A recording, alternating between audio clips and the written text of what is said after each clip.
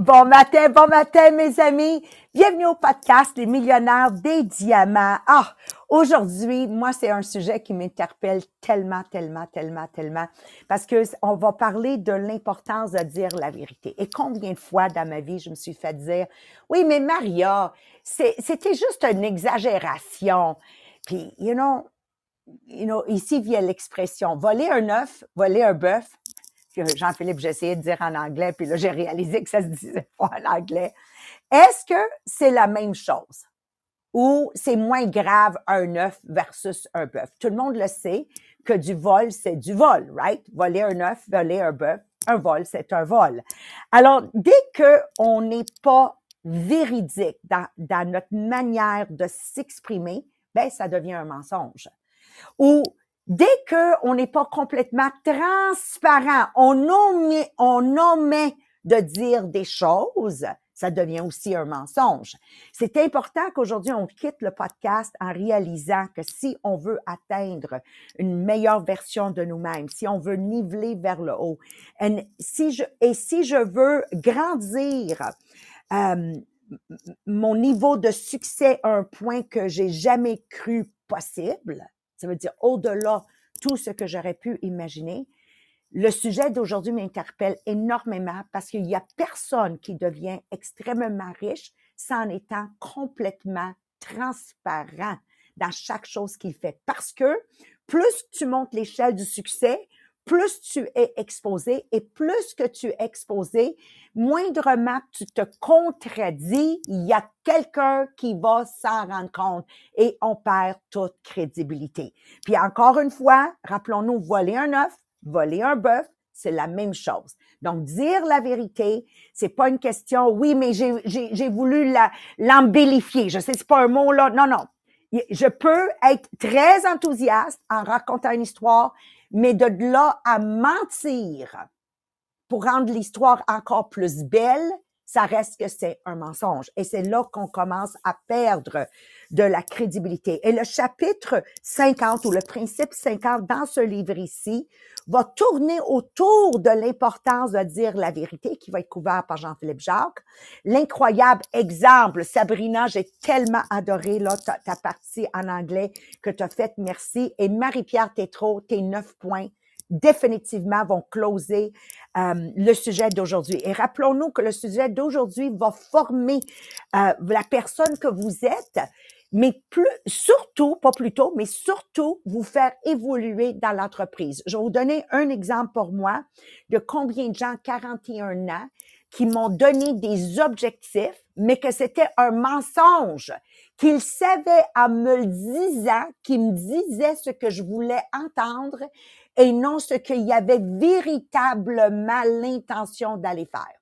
Alors, avec Sylvain, Marie-Pierre, on a partagé ce matin, hey, tu t'en souviens-tu quand Trish, l'ancienne CEO, s'en venait à Montréal, elle nous avait lancé un défi de nommer tant de directeurs et directrices. Puis quand j'ai accepté, tout le monde dans mon entourage, ils savent que si je dis qu'on va faire ça comme but, va falloir j'appelle ça pousser pour l'accomplir. Tout le monde le savait que ça allait pas se faire. Alors, combien de fois vous avez même fixé un objectif qu'en le fixant, tu le savais que tu ne travaillerais pas pour le faire, ça aussi, mesdames et messieurs, c'est un mensonge. Alors, je veux vraiment vous amener sur le large de tout ce qui est un mensonge et vous le ramener à la simplicité de voler un œuf, voler un bœuf. Voler un bœuf, c'est voler. C'est ça aujourd'hui le sujet. Donc, dans un monde rempli de déception, dans un monde où il y a beaucoup de demi-vérités, OK? Dans un monde où, honnêtement, on sous-estime l'impact et l'importance d'être complètement transparent, c'est un monde que si vous voulez être vraiment ce leader authentique, ce leader qui inspire de la confiance et ce leader qui bâtit des relations et des connexions sincères et profondes, nous devons apprendre à être complètement transparents dans chaque sphères de notre vie et nous rappeler qu'un mensonge, c'est un mensonge. Ne pas dire toute la vérité. Alors, avant de céder la parole à Jean-Philippe, j'aimerais ça qu'on partage le podcast. Donc, en écrivant la question, est-ce que dire la vérité est importante? Point d'interrogation, partagez le podcast.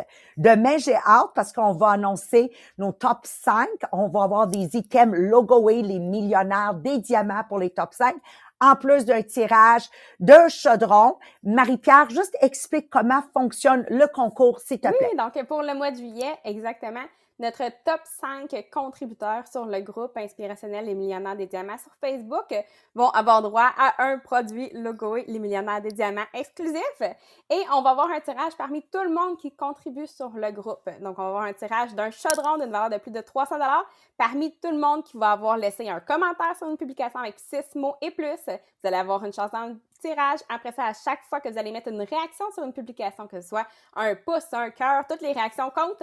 Ça vous donne une chance dans le tirage aussi. Ensuite, à chaque fois que vous allez publier sur le groupe, donc que ce soit une image, une vidéo, un live, à chaque fois que vous allez publier, vous allez avoir une chance dans le tirage. Et la quatrième façon, à chaque fois que vous invitez quelqu'un de nouveau sur le groupe et la personne accepte l'invitation, elle va publier sur le groupe pour dire « Merci Louise de m'avoir invité sur le groupe ». Et là, les deux, vous allez avoir, dans le fond, une chance dans le tirage. Merci. Puis l'objectif à Marie-Pierre, Jean-Philippe, Sabrina, de se rendre à 3000. On est rendu à plus de 2600. And it's teamwork. Merci Jacqueline, merci Lise, Marie-France, les gens généreux de souhaiter la bienvenue au monde. Mathieu, Sylvie, encore une fois Lise, Patricia Brousseau, que là est vraiment impliquée avec nous. Teamwork. Puis ce matin, on est allé chercher l'acronyme de team. Marie-Pierre, si tu veux juste le partager en anglais, puis elle va vous le traduire, ça sera pas moi, là. Donc, team, c'est Together, everyone achieve more. Donc, tout le monde ensemble, chacun de nous va accomplir plus.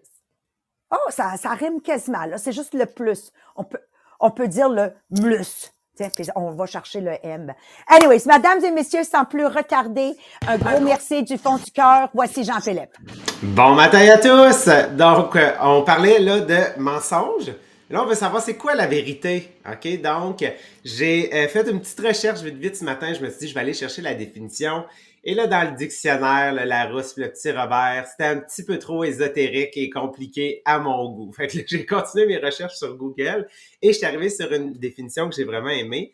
La vérité, c'est la correspondance entre ce que je dis et ce qui est. Donc, et ce qui existe. Donc, la vérité, c'est la correspondance entre ce que je dis et la réalité, les faits, OK? Donc, ce qui existe.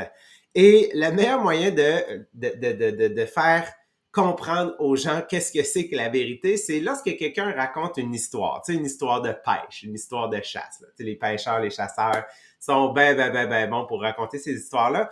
Tu sais, ils ont pêché genre comme une truite genre de 1 pied, okay, qui est vraiment genre quand même très bon là, pour une truite, là, on va se le dire. Là.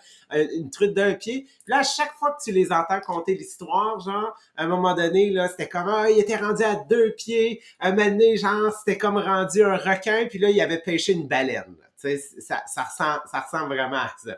Fait que tu sais, la vérité, oublions pas, c'est ce que je dis et ce que c'est. Donc, c'était un poisson d'1 pied. Fait qu'on va rester à ça. C'est ça, la vérité. Donc, pourquoi est-ce qu'une définition si simple et si difficile à exécuter? OK?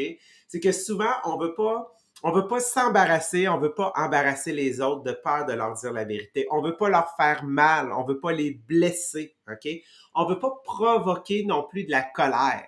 Donc, moi, c'est ce qui est arrivé lundi, là, quand j'ai dit la vérité à la personne qu'on avait engagée pour le ménage. J'ai dit la vérité, ça l'a provoqué de la colère chez elle. Bon, moi, je sais que j'avais raison, fait que, tu sais, j'ai pensé à autre chose.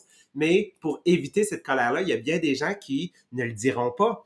Pour éviter de vivre une déception ou le jugement des autres, c'est ce que Maria parlait de quand tu dis que tu vas faire quelque chose, que tu te fixes un objectif, puis que finalement, tu le sais en dedans de toi-même que ça ne l'est pas en ce moment. C'est même pas un objectif que tu vas viser. Tu l'as juste dit parce que on te l'avait demandé. OK? Ben ça, c'est que tu veux pas vivre de déception, mais en réalité, c'est un mensonge. Ce n'est pas dire la vérité. Et souvent les gens vont rester sur ça. Je veux pas faire vivre une déception, je veux pas créer de la colère, au lieu de se concentrer sur les effets que ça va leur apporter de dire la vérité. Parce que quand on dit la vérité, OK, c'est un sentiment de liberté qu'on va vivre à l'intérieur de nous. C'est que on va se libérer de cette charge-là qu'on avait sur nos épaules, sur notre esprit, sur notre cœur, sur toute l'entièreté de notre corps. Donc, les études ont démontré qu'il y a beaucoup d'impact physique à dire la vérité. Ça va réduire les tensions, ça va même faire disparaître des migraines, ça va augmenter cette joie de vivre-là, cette vitalité-là va être encore plus grande chez les gens et ça va même aussi avoir un impact sur la perte de poids. Et là, on se questionne, qu'est-ce qui fait que ça peut avoir autant de bénéfices physiques, le fait de dire la vérité? Les résultats et les études montrent en fait que de garder un secret, de ne pas dire la vérité, c'est que tu conserves une partie de ton énergie, OK, à cet endroit-là dans ton corps. Donc, ce qui fait en sorte que tu as une migraine, ce qui fait en sorte que tu as moins de joie de vivre, ce qui fait en sorte que tu as peut-être même pris du poids. Parce que là, l'énergie, elle est conservée et elle n'est pas dissipée ailleurs et c'est difficile. Ça prend encore plus d'énergie la garder à cet endroit-là. Alors que quand je me libère, quand je dis la vérité, quand je cesse de garder ce type de secret-là, OK?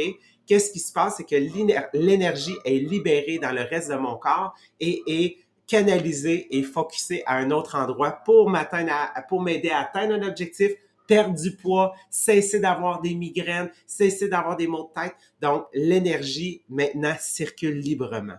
Donc, ce qu'on réalise, c'est que dans toutes les sphères de notre vie, OK, on a besoin de se libérer de ce ressentiment, de ces besoins-là qui ne sont pas rencontrés, de ces désirs-là qui ne sont pas exprimés parce que ça cause, en fait, de l'amertume, OK, et du jugement envers nous et envers les autres. Donc, quand on a cette impression-là de discuter avec quelqu'un et qu'on a l'impression de comment ça se fait, genre, que j'ai pas un feeling, tu sais, complètement transparent, on dirait que j'ai un ressentiment, on dirait que j'ai un désir qui est non comblé, de ne pas hésiter et de vouloir établir cette transparence-là avec la personne, de s'ouvrir, de poser la question. Je sens que on n'est peut-être pas honnêtes les deux ensemble, je sens qu'on se cache quelque chose, je sens pas qu'on est transparent. Et le pire qui peut arriver, c'est que la réponse soit « ben non ». Aussi simple que ça. Donc, au moins, tu vas avoir eu le bonheur d'avoir posé la question et de l'avoir demandé, mais qui sait, peut-être que finalement, il y a des choses qui vont se dire et une transparence et une relation différente, en fait, qui va être capable de se bâtir. Donc, quand on a l'impression de ne pas vouloir dire la vérité, de peur de faire mal aux autres, en réalité, c'est à qui est-ce qu'on fait mal le plus? C'est nous-mêmes. Parce que il y a des énergies qui peuvent pas, en fait, être redistribuées ailleurs. Donc, finalement, c'est nous qu'on est en train de faire mal. Fait qu'on va le voir. Marie-Pierre, dans quelques instants, va nous aider à comprendre comment est-ce qu'on peut le dire, mais pour voir aussi les autres impacts et d'autres situations dans notre vie, Sabrina a des exemples pour nous. Oui, parce que c'est vraiment important. Premièrement, là, si je fais juste vous ramener dans le feeling, là, de tu le sais que tu veux dire quelque chose à quelqu'un, là, mais t'as peur de sa réaction. Fait que là, juste le feeling d'avant, là, tu sais, la peur, ouais, mais comment qu'il va réagir? Mais il faut que j'y dise. Je peux pas y dire, mais je sais pas comment qu'il va réagir. Fait que là, premièrement, vous vous entretenez dans une... J'appelle ça créer un monstre, nous, dans notre tête. Moi, mes parents, c'est comme ça qu'ils appelaient ça, là. T'es en train de créer un monstre. Et là, après ça, une fois que t'as parlé à la personne puis que tu y as dit, peu importe sa réaction, parce que t'es pas responsable de la réaction, là, j'aurais dû le dire avant. Tu sais, les épaules qui relâchent, là. Vous comprenez la différence entre les deux? Puis je suis certaine que personnellement, tout le monde a au moins un exemple comme ça. Puis vous êtes capable de comprendre le feeling, là. Fait qu'on comprend l'impact sur le corps, assurément. Mais au quotidien, là. Au quotidien, des fois, là, c'est que on a l'impression, là, qu'il faut qu'on montre qu'on connaît tout puis qu'on aime tout. Je vous donne un exemple. Dans votre compagnie, vous êtes plusieurs dans la compagnie, là. À être en entreprise, ça se peut que toi, t'aimes pas tous les produits que la compagnie produit. Puis là, t'as un client qui te pose la question. Ah, toi, là, Comment tu l'aimes, celui-là, là? Puis là, faut que tu sois honnête. Faut que tu dises, non, mais celle-là, c'est pas mon préféré, il correspond pas à mes besoins. Mais j'ai une collègue de travail, elle l'utilise de cette façon-là. Donc, je viens montrer que moi, c'est pas celui que j'utilise de plus, mais il y a quelqu'un dans la vie qui l'utilise parce qu'ils l'ont créé, le produit, et ça correspond aux besoins de quelqu'un. Parce que si tu viens dire, ah oui, moi je l'aime, je l'utilise tout le temps. Ah, parfait, tu peux-tu me le montrer, s'il te plaît? Puis là, tu fais, je l'ai même pas chez nous. Comment veux-tu que j'y montre? Je l'ai pas chez nous. Ben, c'est vraiment de dire au quotidien, dans tous les détails, être honnête dans ce que tu utilises, ce que t'aimes pas.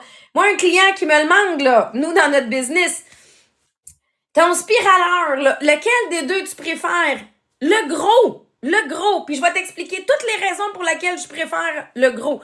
Pas toutes les raisons pour lesquelles j'aime le gros. Vous comprenez? Mais après ça, qu'est-ce que ça va faire, là? C'est que la cliente, elle va être capable de me truster. Si elle va me poser une question, elle va le savoir que je vais lui dire la vérité. Et sinon, elle va le ressentir. Je suis sûre qu'à titre de client, vous avez tous déjà eu le feeling de « je suis en train de me faire bourrer ». Tu sais, tu vas essayer une robe dans un magasin, là, puis la madame, elle essaie de t'expliquer à quel point elle te va bien. Hey, j'ai de l'air d'une poche de patate, là. Viens pas me dire qu'elle me va bien, là. Mais tu sais, pas la cliente, mais la vendeuse, elle essaie de t'expliquer. Là, tu fais comme, non, moi, j'aime mieux que tu me dises, je pense que j'ai un autre modèle qui va te convenir mieux. Là, je vais te truster. Mais si tu essaies de me faire passer que la poche de patate, elle me va bien, là, je te crois plus. Ben, dites-vous que votre clientèle a le même radar que moi. Hein? On est toutes venues avec ce radar-là. Même chose quand quand on a quelqu'un qui décide de commencer la business avec nous. Puis que là, tu vas lui dire que dans son premier 30 jours, là, elle va faire 2000 $ de profit, là, puis que ça va être facile, là. Elle, là, après un mois, là, ça n'a pas été facile, puis elle n'a pas fait 2000 $ de profit. Fait que là, elle se dit, ben, je suis pas bonne. Elle me dit que ce serait facile. Puis je trouve pas ça facile. Ben, c'est parce que c'est pas facile commencer. Donc, essayez pas de créer le nuage rose de c'est facile commencer. Faut que tu développes ta business, faut que tu développes ta clientèle, faut que tu connaisses le produit, faut que tu... Donc, si tu lui avais dit dès le départ, tu vas voir, ça va être un étape par étape. Tu vas commencer par connaître le produit, tu vas commencer par connaître les différents processus. Tu vas attirer des clients à toi un à un. Parce qu'on a tous commencé, nous autres, avec un groupe VIP à 2 personnes. Moi, ma mère. Tu sais, vous comprenez? Mais si j'essaie de faire à croire que son groupe VIP, en 1 mois, va être rendu à 4000 personnes dessus, elle, mais qu'elle soit rendue à 75, elle va être déçue. Mais si j'y avais dit, hey, tu vas voir, tu vas inviter tes premiers amis, tu vas en avoir une 50aine qui vont accepter au départ, elle, à 75, est fière d'elle. Fait que c'est vraiment de dire la vérité sur c'est quoi le processus de départ pour ne pas créer la déception. Parce que des fois, c'est de ma faute si j'ai peur. Parce que j'ai pas dit exactement comment ça allait se passer au départ. Puis là, avec nos enfants, sont beaux, sont fins, sont magnifiques, mais sont pas exceptionnels, OK? C'est tous des enfants. Parce qu'on a comme tendance, tu sais, on veut les encourager. Fait que, tu sais, à 3 ans, quand ils nous font un beau dessin, là, dis-y félicitations pour son beau dessin. Mais fais-y pas à croire que sans rien faire dans sa vie, elle deviendra une artiste internationale parce qu'elle est parfaite. Parce que ça va comme créer dans sa tête de pourquoi je me forcerais. Ma mère, elle me dit que je deviendrais une artiste internationale avec le talent que j'ai déjà à 3 ans. L'idée, c'est de venir dire la vérité. T'es pas pour y dire « Hey, c'est vraiment laid ton dessin ». C'est pas ça l'objectif. C'est « T'as fait un bel effort, ma chérie. C'est beau. Tu sais, je suis fière de toi. » Mais de pas venir ajouter des choses qu'on n'a pas besoin. Moi, je vous donne un exemple. Mon garçon a décidé qu'il voulait commencer la compétition de golf junior à partir de l'année prochaine. Parfait! À partir de maintenant, on se met à travailler 3 fois par semaine. On se met à pratiquer 3 fois par semaine. Pourquoi? Parce que j'ai pas dit « Hey, t'as un super talent, mon chéri, tu joues 130, fait que tu vas faire ça, les doigts, hein? Comme si de rien n'était. Tu corresponds à tous les critères. » C'est pas ça du tout, là. Il correspond pas, ben, il sait qu'il y a des croûtes à manger, il y a du travail à faire. Si c'est ton objectif, on va l'atteindre. Mais de ne pas... Tu sais, puis là, c'est la prof en moi aussi qui vous le dit, là. Parce que quand ils nous arrivent dans une classe, là, puis que leurs parents leur ont toujours dit qu'ils étaient les meilleurs enfants du monde, puis qu'il y avait rien à travailler sur eux autres, là, ben, dans une classe, là, ça fait un enfant qui veut pas travailler, puis qu'un moment donné, il va frapper son mur. Ça se peut que son mur, il le frappe juste rendu en secondaire 5, là, parce que ça se peut qu'il ait un beau talent de base, là. Sauf qu'il va un jour frapper un mur si jamais il a compris qu'il y a à travailler. Fait que ça lui amène une éthique de travail. Fait qu'en réalité, là, c'est juste de pas en mettre plus que le client demande. C'est tout simplement ça. Et ça amène à mettre les vraies attentes. Puis tu sais, des fois, on a tendance à justement vouloir embellir en se disant « Elle va se sentir mieux si j'embellis. » Ben non, elle se sentira pas mieux. Parce que ça correspond pas aux critères. Après ça, ben elle a l'impression que elle réussit pas puis que c'est elle qui est le problème. Tu sais, vous comprenez? Donc, vraiment, dans notre quotidien, juste de se dire, est-ce que ce que je dis correspond vraiment? Oui, parfait. Sinon, ajuste. Et là, Marie-Pierre, tu as justement des exemples ou des façons de faire pour nous aider, même quand c'est difficile à aborder. Exactement, merci. Merci. Merci, Sabrina. Donc, j'ai vraiment adoré cette partie-là de dire justement, tes enfants sont pas exceptionnels. Elle va pas devenir un artiste international parce que tu as fait un beau dessin à 3 ans. Donc, ça me fait vraiment rire. Puis en même temps, ben, on rit, mais c'est tellement vrai. Donc, oui, on le sait, il y a des conversations que des fois seront pas faciles à avoir. Donc, on va avoir des conversations difficiles.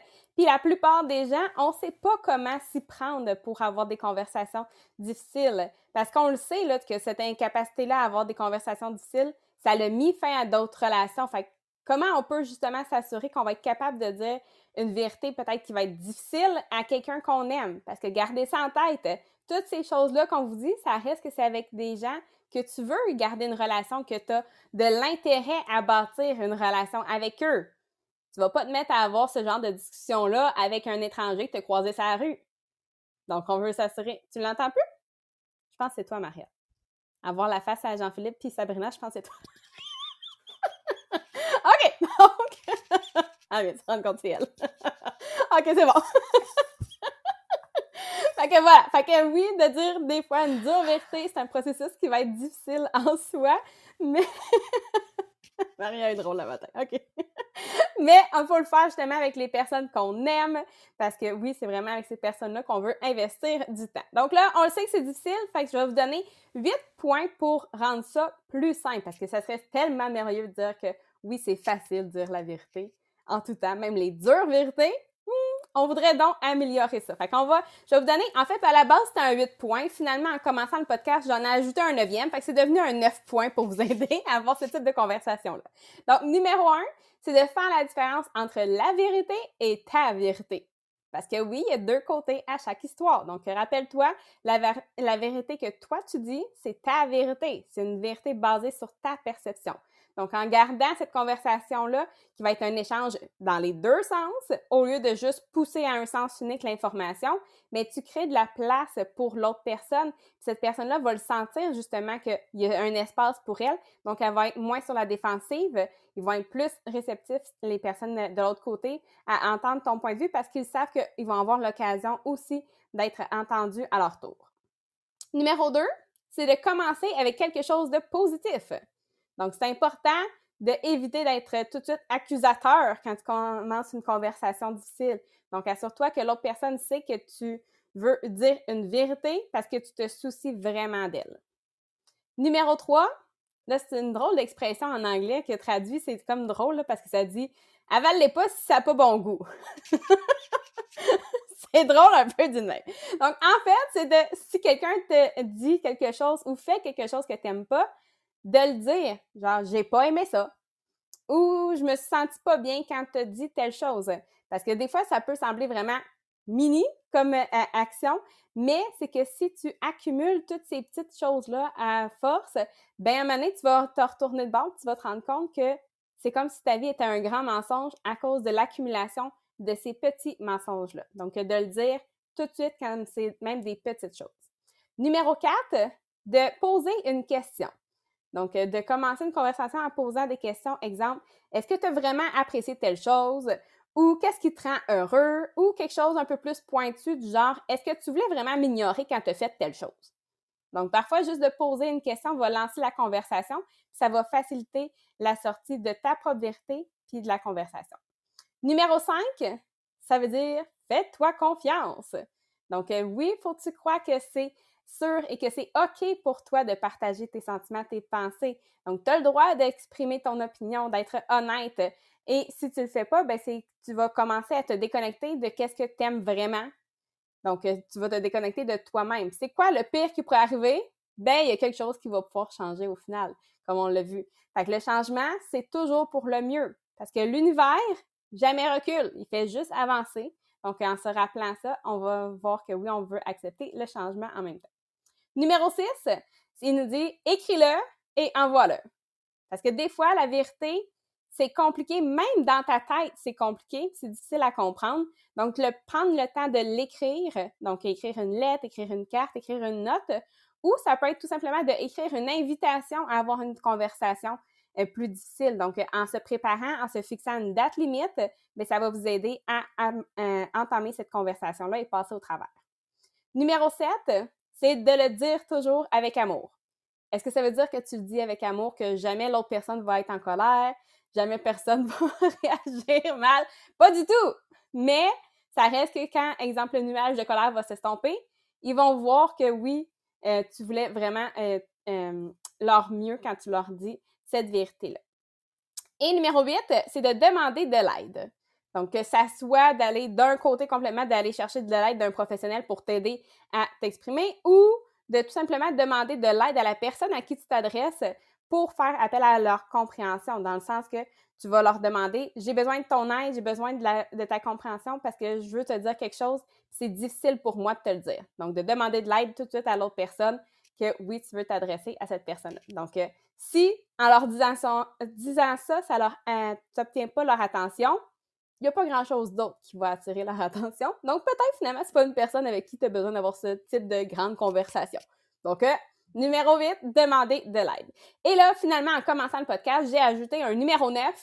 Puis le numéro 9, c'est assure-toi de faire beaucoup d'argent. Parce que quand tu fais beaucoup d'argent, ben c'est quoi? Ta confiance augmente. Donc, tu vas avoir plus de facilité à entamer ce genre de conversation-là. Quand tu fais beaucoup d'argent, tu vas aussi être plus à l'aise dans le sens que tu n'auras pas peur des conséquences de cette conversation-là. Donc, encore une fois, beaucoup plus simple pour toi d'aborder ces conversations-là. Donc, c'est ton devoir de faire beaucoup d'argent. Comme ça, tu vas être capable de dire les vérités aux personnes qui sont tes plus chères.